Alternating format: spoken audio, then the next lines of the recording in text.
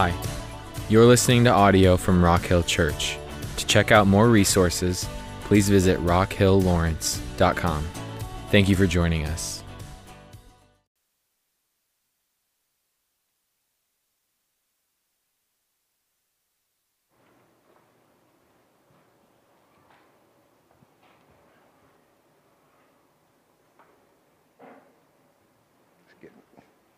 Good morning. Am I on, Vincent? Yeah? So good to be with you. Thank you, Aubrey and Dalton. They were last minute. Chance got sick and they stepped in, so appreciative of you. I'm like running on caffeine this morning. Like, we went to the baseball game yesterday, the Royals. It was a terrible game. The center fielder was pitching the last two innings. But then Crowder sang after the game, and he was Crowderlicious as usual. And so I feel like I'm still shaking from the noise of the night, and I've got too much caffeine, so I feel like I want to take my shirt off and have a picnic on it right now, so hopefully that won't happen. Nobody wants to see that, trust me. So good to be with you. Thank you guys from Wichita. You guys who are here, looking forward to enjoying a little bit of life in the kingdom with you guys. And those of you all who are in our family, so many of us are vacating in and out, but get to know these young men and women if you have the opportunity.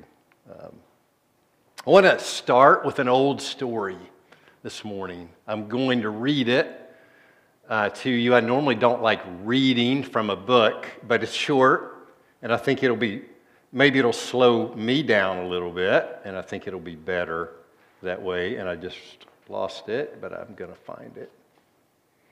It's a simple story. One day, a man walked in to an antique shop, and he asked permission to look around. It was an exclusive shop, frequented only by those who could afford to purchase articles made rare by their scarcity and age. The visitor seemed strangely out of place because he was poorly dressed. Though clean, it was clear from his appearance that he was a laborer whose face had been etched by sun and rain and whose hands were rough and worn. After more than a half hour, he left. In 10 days, he returned. This time, he found a very beautiful piece of glass and asked if he could make a deposit on it. Each week, he returned and made a payment until at last the article was his. With much curiosity, the owner of the shop engaged him in conversation to determine, if he could, the use to which such a man would put to this new purchase. Listen to what he said. I bought it for my room. It isn't much, but I bring to it from time to time through the years only the very best and beautiful things. You see, that is where I live. That story reminded me of Sundays and the gift that Sundays can be to us. This experience and this day is a time where we can reorient and reset our lives with only the best and the beautiful things. And we need that because our lives get filled, our ordinary days, our weeks, with things that are common and they're good. But we need to reset towards what is best and beautiful. What's most important? What's primary? What are the first things? What's eternal? We need that. You need that because you are eternal. You're an eternal being with an eternal destiny. And you have the opportunity for that destiny to be found in God's great, great kingdom. So today our message comes from the teaching of Jesus, and it's a message about what is primary, what is first. It's couched in the Gospel of John, which we've been in for a while and are going to be in for a while. Emily's going to come up and read our text today in just a moment. I want to give a little bit of context for it first. So Jesus has healed a man on Sunday, on the Sabbath, actually Saturday probably in their time. He's a man that had been disabled for 38 years. And Jesus told this man, take up this mat you're laying on and walk. Well, being a Sabbath, that was problematic for the religious leaders that were watching this, because that constituted work in their mind, and you weren't supposed to work on the Sabbath. And they had all these rules about this kind of thing that was oppressive to people, but it's how they defined their religion. It had become a code of behavior. What you do, methods. So John tells us in chapter 5, verse 16, because Jesus was doing this on the Sabbath, the leaders began to persecute him. In his defense, Jesus said, my Father is always at his work to this very day, and I too am working. And then John tells us, for this reason the leaders tried all the more to kill him. Because not only was he breaking the Sabbath, he was even calling God his Father, making himself equal with God. And so Jesus begins dialoguing with them, and he pauses at one point and he says, I can't do anything by myself. I only judge as I hear, and my judgment, it's just. For I seek not to please myself, but him who sent me. So that's our context. Jesus is in conversation with these religious leaders. It's in the 5th chapter of John. So that leads us to verse 31, where we're picking up today. Emily, would you come and read for us? She's going to read a fairly lengthy, it's not real long, but a little lengthy. So lean in. It'll be on the slides as well for us.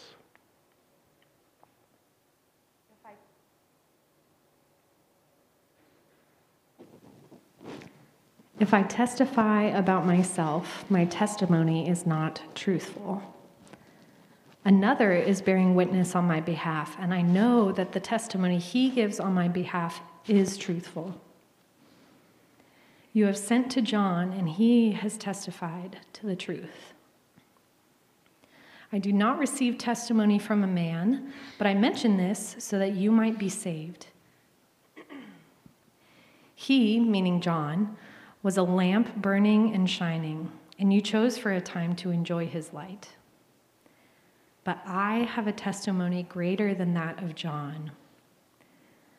For the works the Father has given me to complete, these works I am doing, bear witness on my behalf that the Father has sent me. And the Father who has sent me has testified about me. You have never heard his voice, nor seen his appearance, and you do not have his word abiding in you. For the one he has sent, you do not believe in him. You examine the scriptures because you think in them you have eternal life. They testify about me, and you are not willing to come to me so that you might have life. I do not accept glory from human beings, but I have known you, that you do not have the love of God in you. I have come in my Father's name, and you have not received me. If another comes in his own name, you will receive him. How are you able to believe, since you receive glory from one another, but do not seek the glory that comes from the one and only God? Do not think I will accuse you before the Father. Your accuser is Moses, in whom you have placed your hope. For if you believed Moses, you would believe in me, for he wrote about me. But if you do not believe his writings, how will you believe in what I say?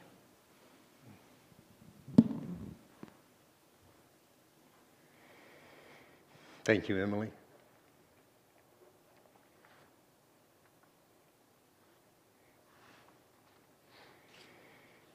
Testify. That's the operative word today. Sometimes we use the phrase bear witness. It's an important word. It's an important word in Scripture. The original language, it's pronounced martyreo. Martyreo. It's the word we get our word, kind of surprisingly, martyr from. One who bears witness. One who testifies. It's all over the Gospels of Jesus. It's especially an important word to John. It's splattered all over this chapter. He uses it over and over. Testify. Give witness.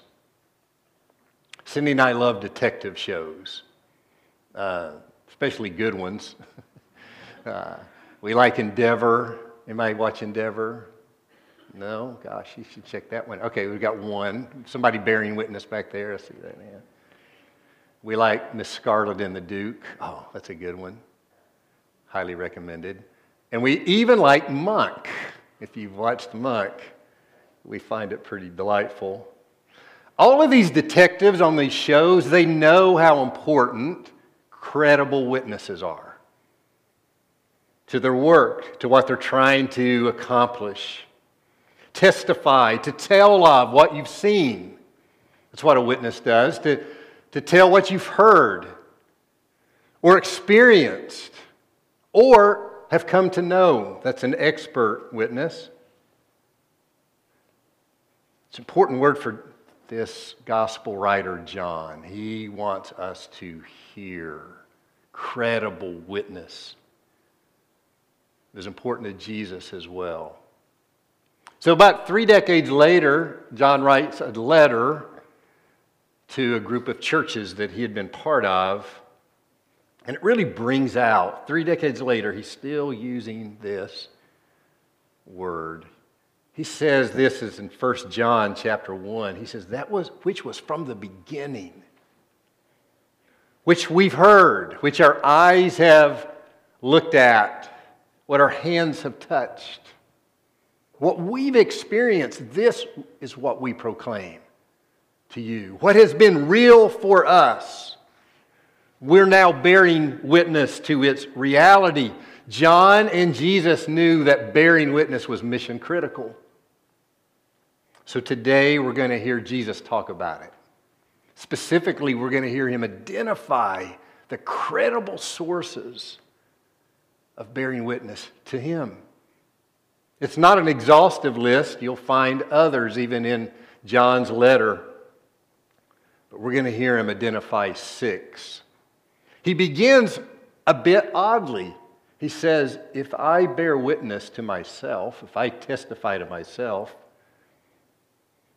that's not truthful. Now, Jesus isn't saying he's not a credible witness to himself.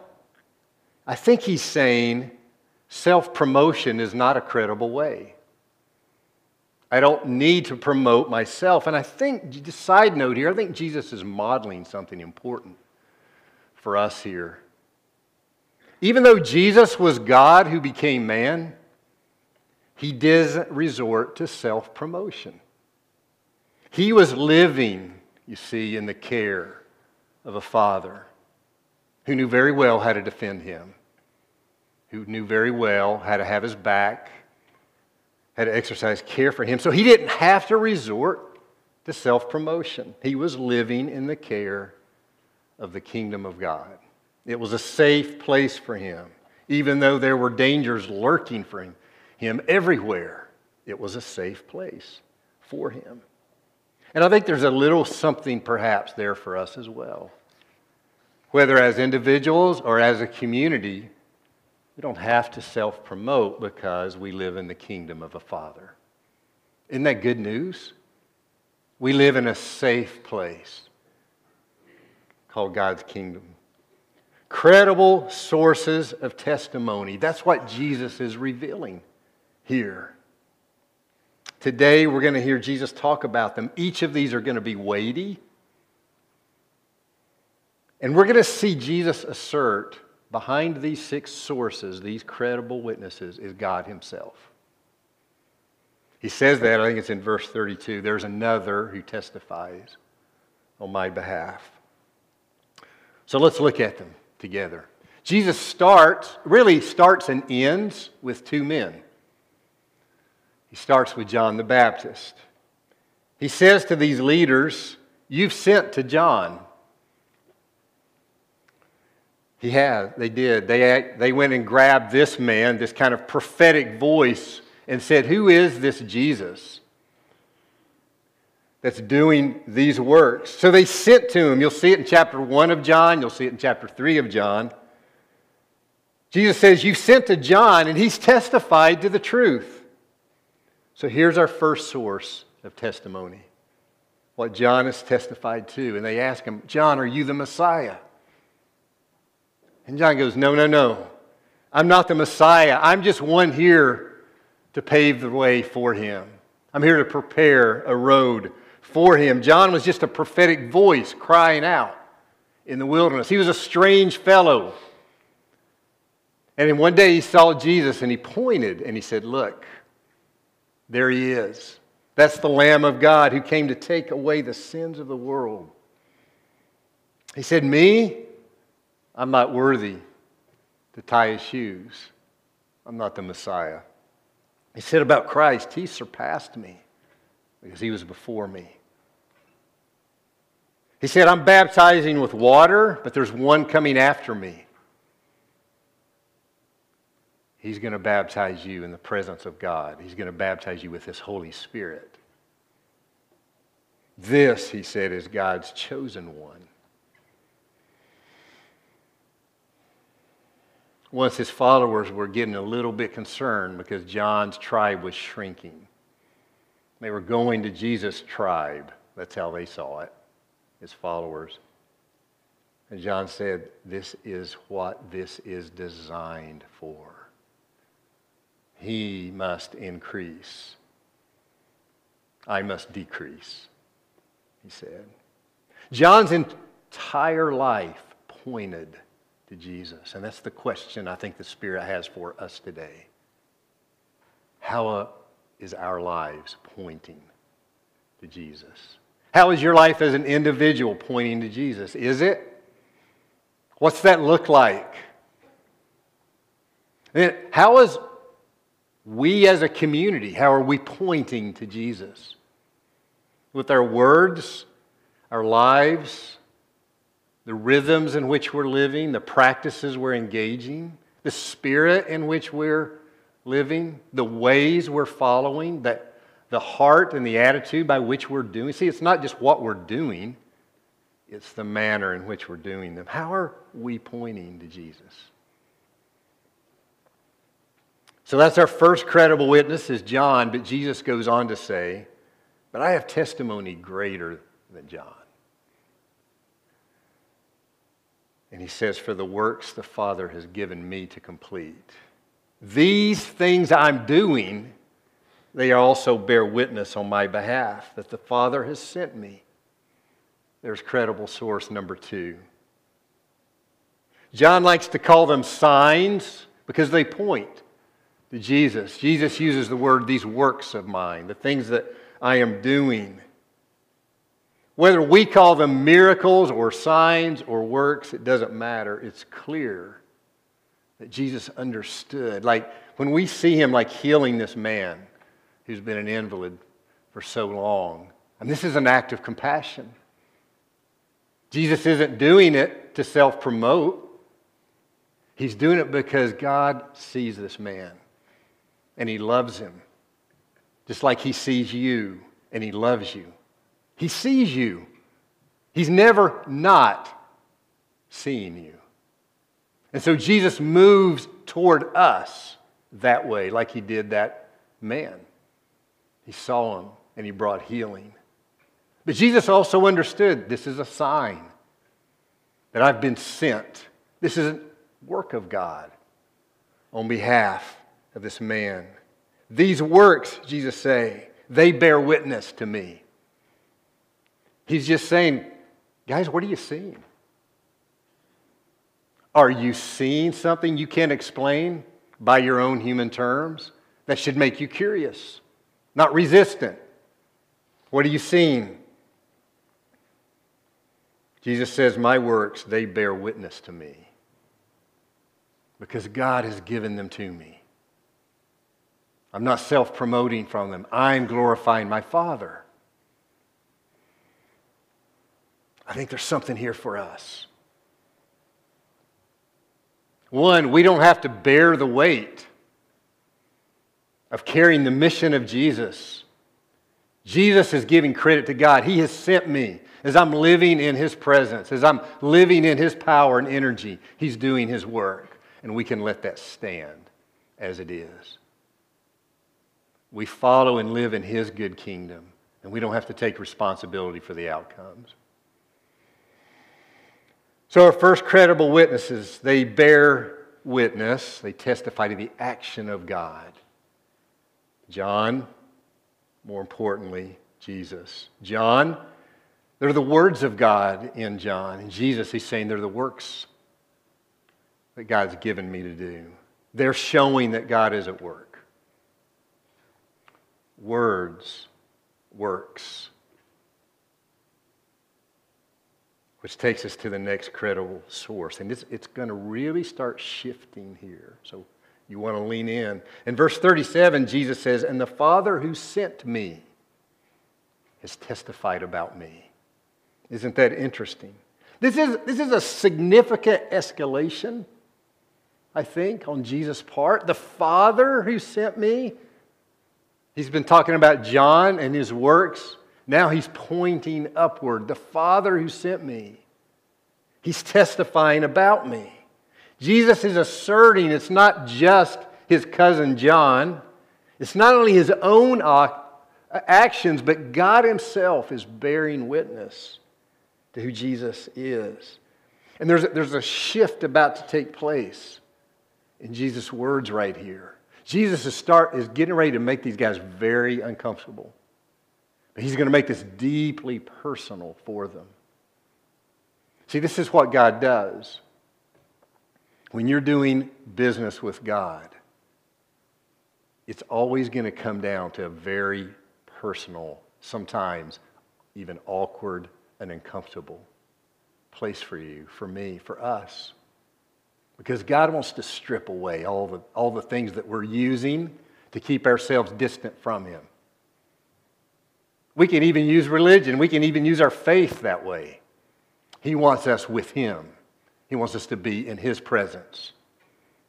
He doesn't want us to keep our doctrine or our beliefs or anything. He wants us. This is about a relationship. And that's where Jesus is about to go. God Himself is bearing witness, and listen to Him as He brings this into their kitchen, this credible source. He says to them, you have never heard His voice.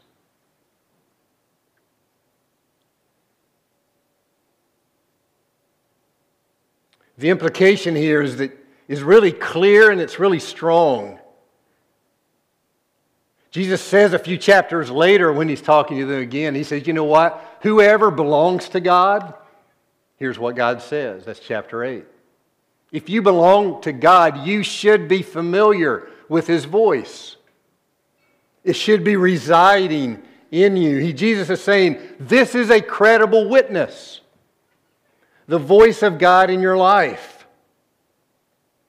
It's presented by Jesus and the witness of Scripture as a normal experience in the life of the person of God. It's not an odd one.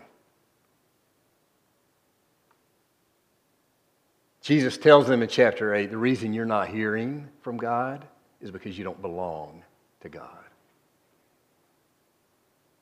Are you hearing from God? Are you acquainted with His voice? Jesus says to these guys, you've never heard His voice. And He goes on and says, nor have you seen His appearance. Now that's kind of a puzzling one. The word Jesus, or at least the word John uses in recording it, is a word that means physical appearance. Jesus says, you've never physically seen God. Now, that's interesting because that kind of probably takes all of us in right there. But I think, and I could be wrong about this, okay, but I think there's irony here. I think Jesus is saying something akin to, and you've never seen God, and He's standing right in front of you. That's my best work with it. Like I said, I could be wrong because He doesn't explicitly say that. You're looking at God, but you can't see Him. Why? Because you won't believe Him. You've built a religious system to keep Him away from you.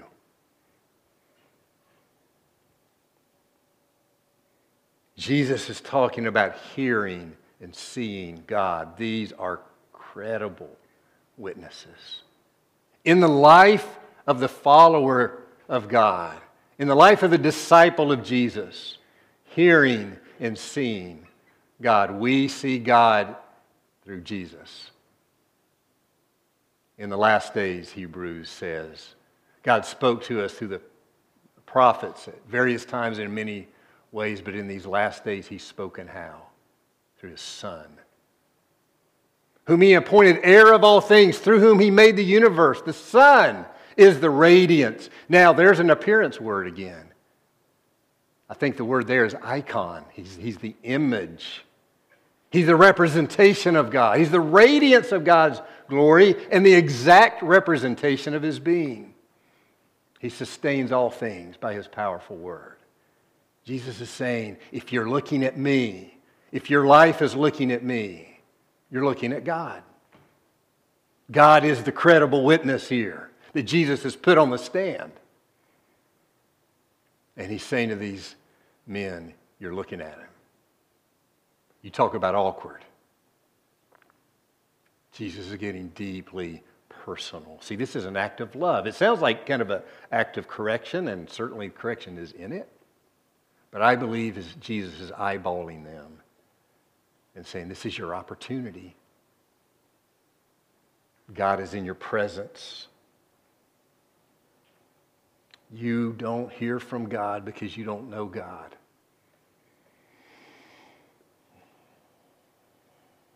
I think there's something really important here for us. Friends, you cannot bear witness to Jesus if you do not know Him.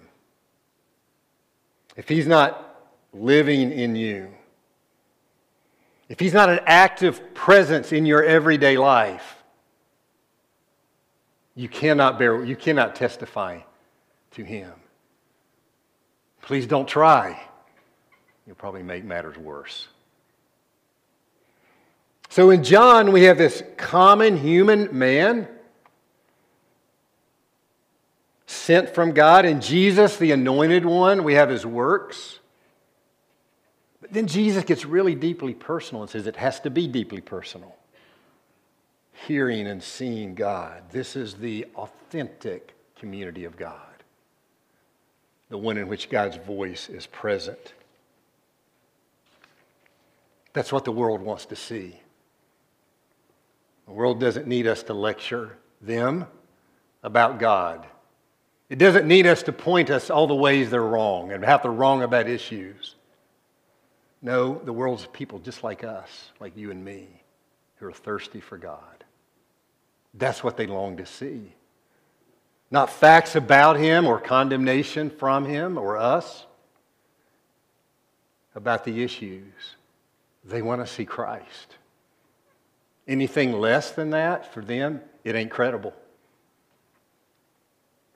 They need Jesus. Just like you need Him. Just like we need Him at every moment in our lives and as a community. The last two credible witnesses that we're going to cover, we won't get to the sixth one. They come as a pair. They're uniquely paired together. And they have a common denominator because they're words that testify to Jesus. Jesus goes on and says to these men, You do not have His word abiding in you. I think that phrase right there, if there's what we sometimes call an interpretive key, it's right there. You do not have His word abiding in you. For you do not believe in the one He sent. I think this is Jesus' sharpest, most pointed critique. It's right here. He's really wanting them to see.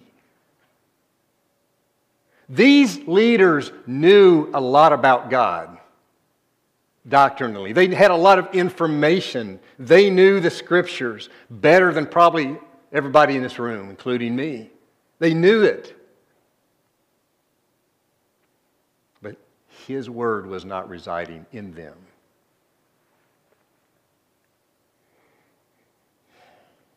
He's talking about more than Scripture here. He's talking about more than ink and paper.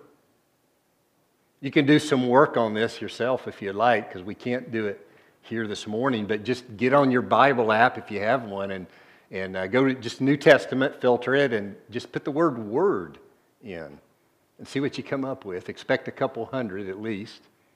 And you'll see some of them clearly are talking about Scripture.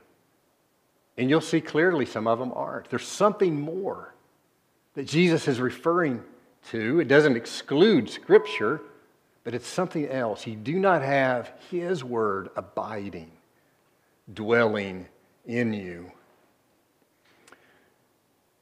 Jesus' half-brother James talks about this word in his letter. He says, receive the implanted word of God in you. Then he says, which can save you. That's what I believe John's talking about here. Something more powerful. This is Jesus' fourth credible source, the implanted in the life of the believer Word of God. And let's just stay there for a minute. Let's pause and slow down just for a second. Because it's a curious thing, word, implanted word. Like what is this? It's really difficult to define, isn't it?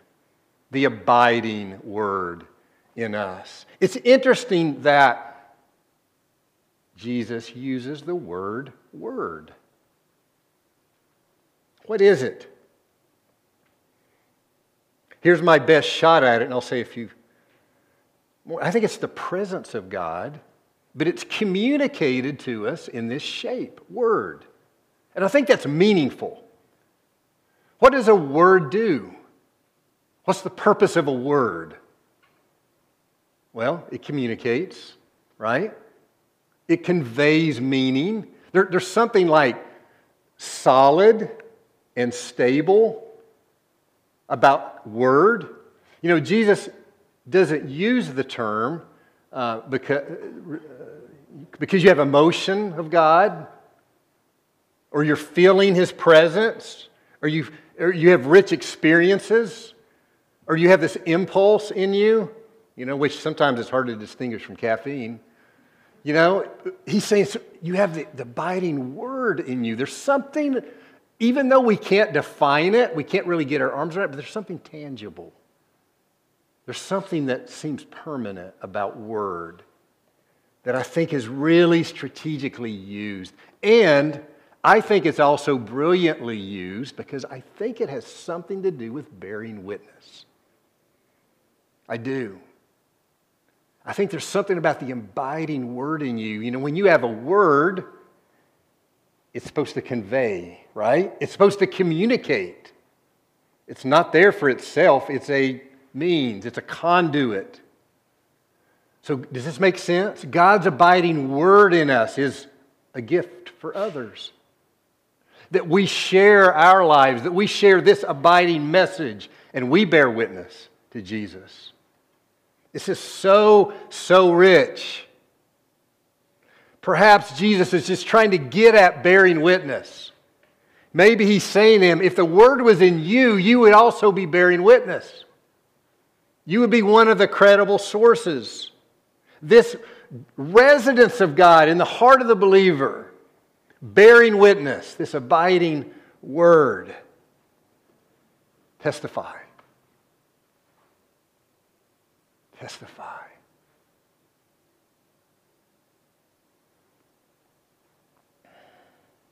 He says to these men about this abiding word, you ain't got it. It's not in you. This thing that becomes implanted in the life of the believer. He says, you guys examine the Scriptures. You study it. You've given your lives to it because you think in them there's life. And what does he say? The Scriptures point to me. They testify about me. They're one of the credible witnesses. They're that sort of objective, staid, truthful, we can count on it presence. And they point to me. They don't have power. They don't have life in themselves. They're pointing to life.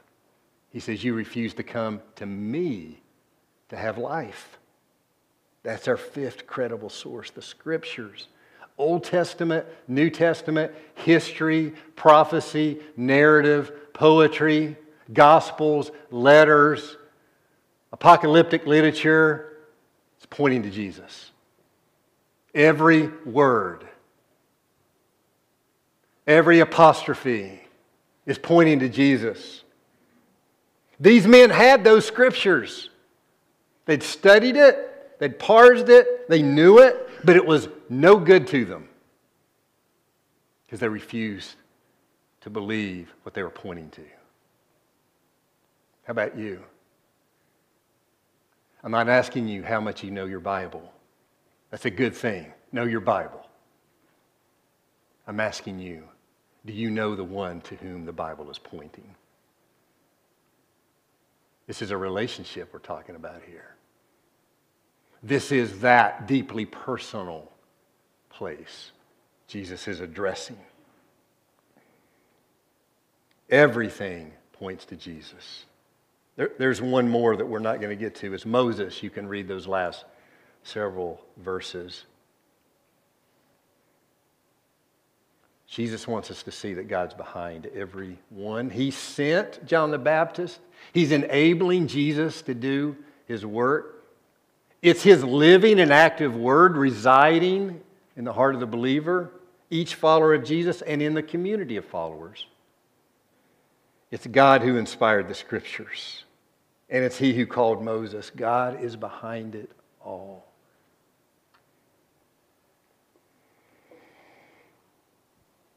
Everything he's been doing has been pointing to Christ. So let's ask the big question. Is your life pointing to Christ? Is it pointing in that direction? You know, we can't program this. We can give you methods and ways to help nurture your relationship with God, and that's a good thing. We should. But this best and beautiful presence, like that fine piece of glass in the story, that presence of God must be real in your life. It must be dwelling in order for your life to point to Jesus. Because it's that abiding word that's pointing. Same is true for us as a community. What will point to Jesus is not how well we're structured or how well we can define things, be organized, is the word of Christ abiding, dwelling in us.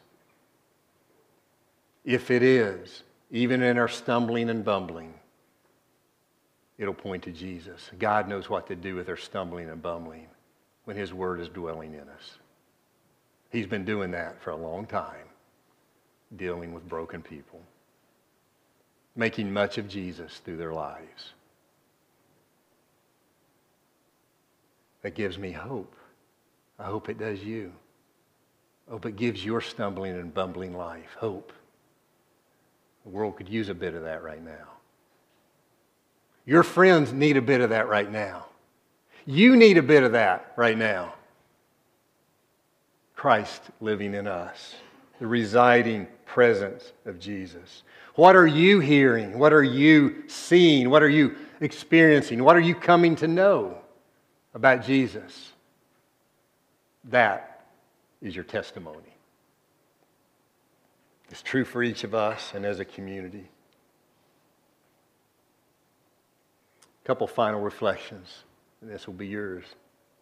Just that phrase, pointing to Jesus, it just conveys something beautiful to me. It reminds me that my life doesn't have to be all together. It reminds me I don't have to have it all figured out. It reminds me that even if I'm anxious about the future, or sad about the past, or in the middle of fog and friction that I can't make sense of, the dwelling work of God remains. His word that's abiding is there. And if I'll just open myself up before Him and say, God, do what you will. The Lord is my shepherd. I have no want. Even though I'm walking through the valley of the shadow of death, I don't have to be anxious. I don't have to fear. Man, that's so beautiful to me. How is our life pointing to Jesus as a community?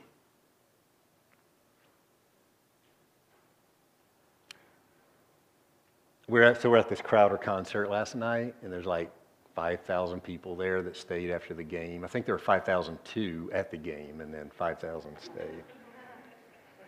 And but you know, I'm old, and so like there's, yeah, Christy's laughing with me back there. We were sitting together, and like 4,500 of them were in it.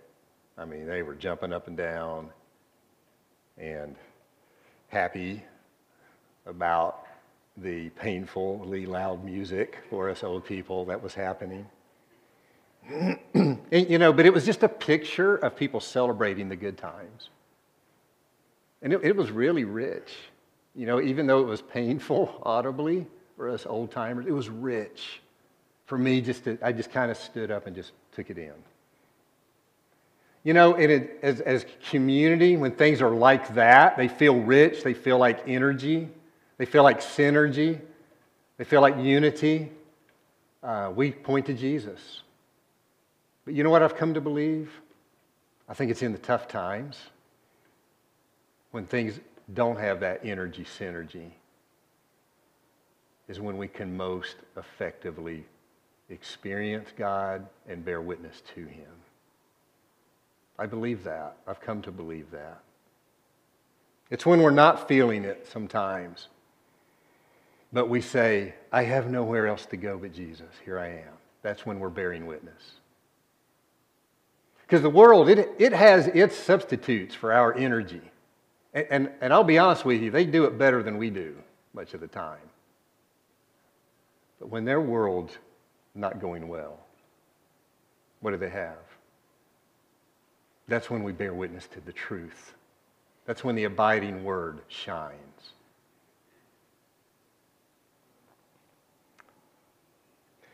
Final reflection, you might walk through, maybe this is homework if you want it. You might walk through those sources that Jesus identifies here, John the Baptist and his works, and God Himself who is seen and heard, and these words, this abiding word in Scripture. And maybe you could ask, like, God, would you speak to me through one of those sources? Like, you might land on one of them. You might get in the Word and look at John the Baptist and say, what is it about his life that might be reflected in mine? I can tell you mine. I love John the Baptist for John 3:27, when John says a man can only receive what's given to him. That's a life verse for me. I don't have to go out and grab life. I can receive it and find contentment and joy in the hand of God for my life. John pointed me to Jesus. So you might pick one of those and do some work on your own. Is your life pointing to Jesus? How? If not, why? Is it because you don't know Him? Is it because you know things about Him? but you don't know what it's like to hear his voice, to experience God's whisper in your ear. I want to say to you, don't make that a question of your life. Do I know him or not? You can know that you know him. I'm not saying it's not involving faith. I'm saying you can know. You can come to know it through childlike, simple confidence in Jesus. His Holy Spirit enters your life, and it bears witness to you that you belong to him. Gosh, I hope you don't leave without that. This is the place where God wants to get really deeply personal with each of us. Because you're an eternal being. You're going to outlive yourself here. And one day you're going to have to reckon with that reality. So if I'm speaking to you, if the Holy Spirit's speaking to you at that place, please grab me after this, or grab the person you're with and say, I need to pray, I need to talk about this. Because I'm not sure that I know. It's okay to not be sure that you know. Doubt is a meaningful part of faith, but you need to come to know.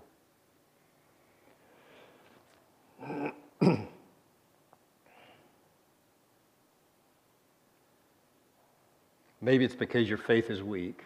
You know him, but your faith's just weak. That's okay. God knows what to do with weak faith. He says, come on in. Let's see what we can do to help with that. We are all there sometimes, me included. Sometimes I have those moments. God, I don't know. He never condemns me from that place. He welcomes me in a conversation and relationship with him anew. He's a good God. He's got you if you'll trust him. Let me pray, and then you guys will come up and lead us out and worship. Holy Spirit, we're asking you to bring Jesus' abiding word into our lives. Anew, afresh, reset, reorient, or introduce for the first time. Father God, we're asking you to be just that to us, Father. Not everybody in this room grew up with a healthy father. Some maybe not even a father at all. We're inviting you to be Father right now. Because we need fathers. We need you as our Holy Father. We're asking you to receive us as we are. Children who've misbehaved, who've lost their way at times, who don't get it right.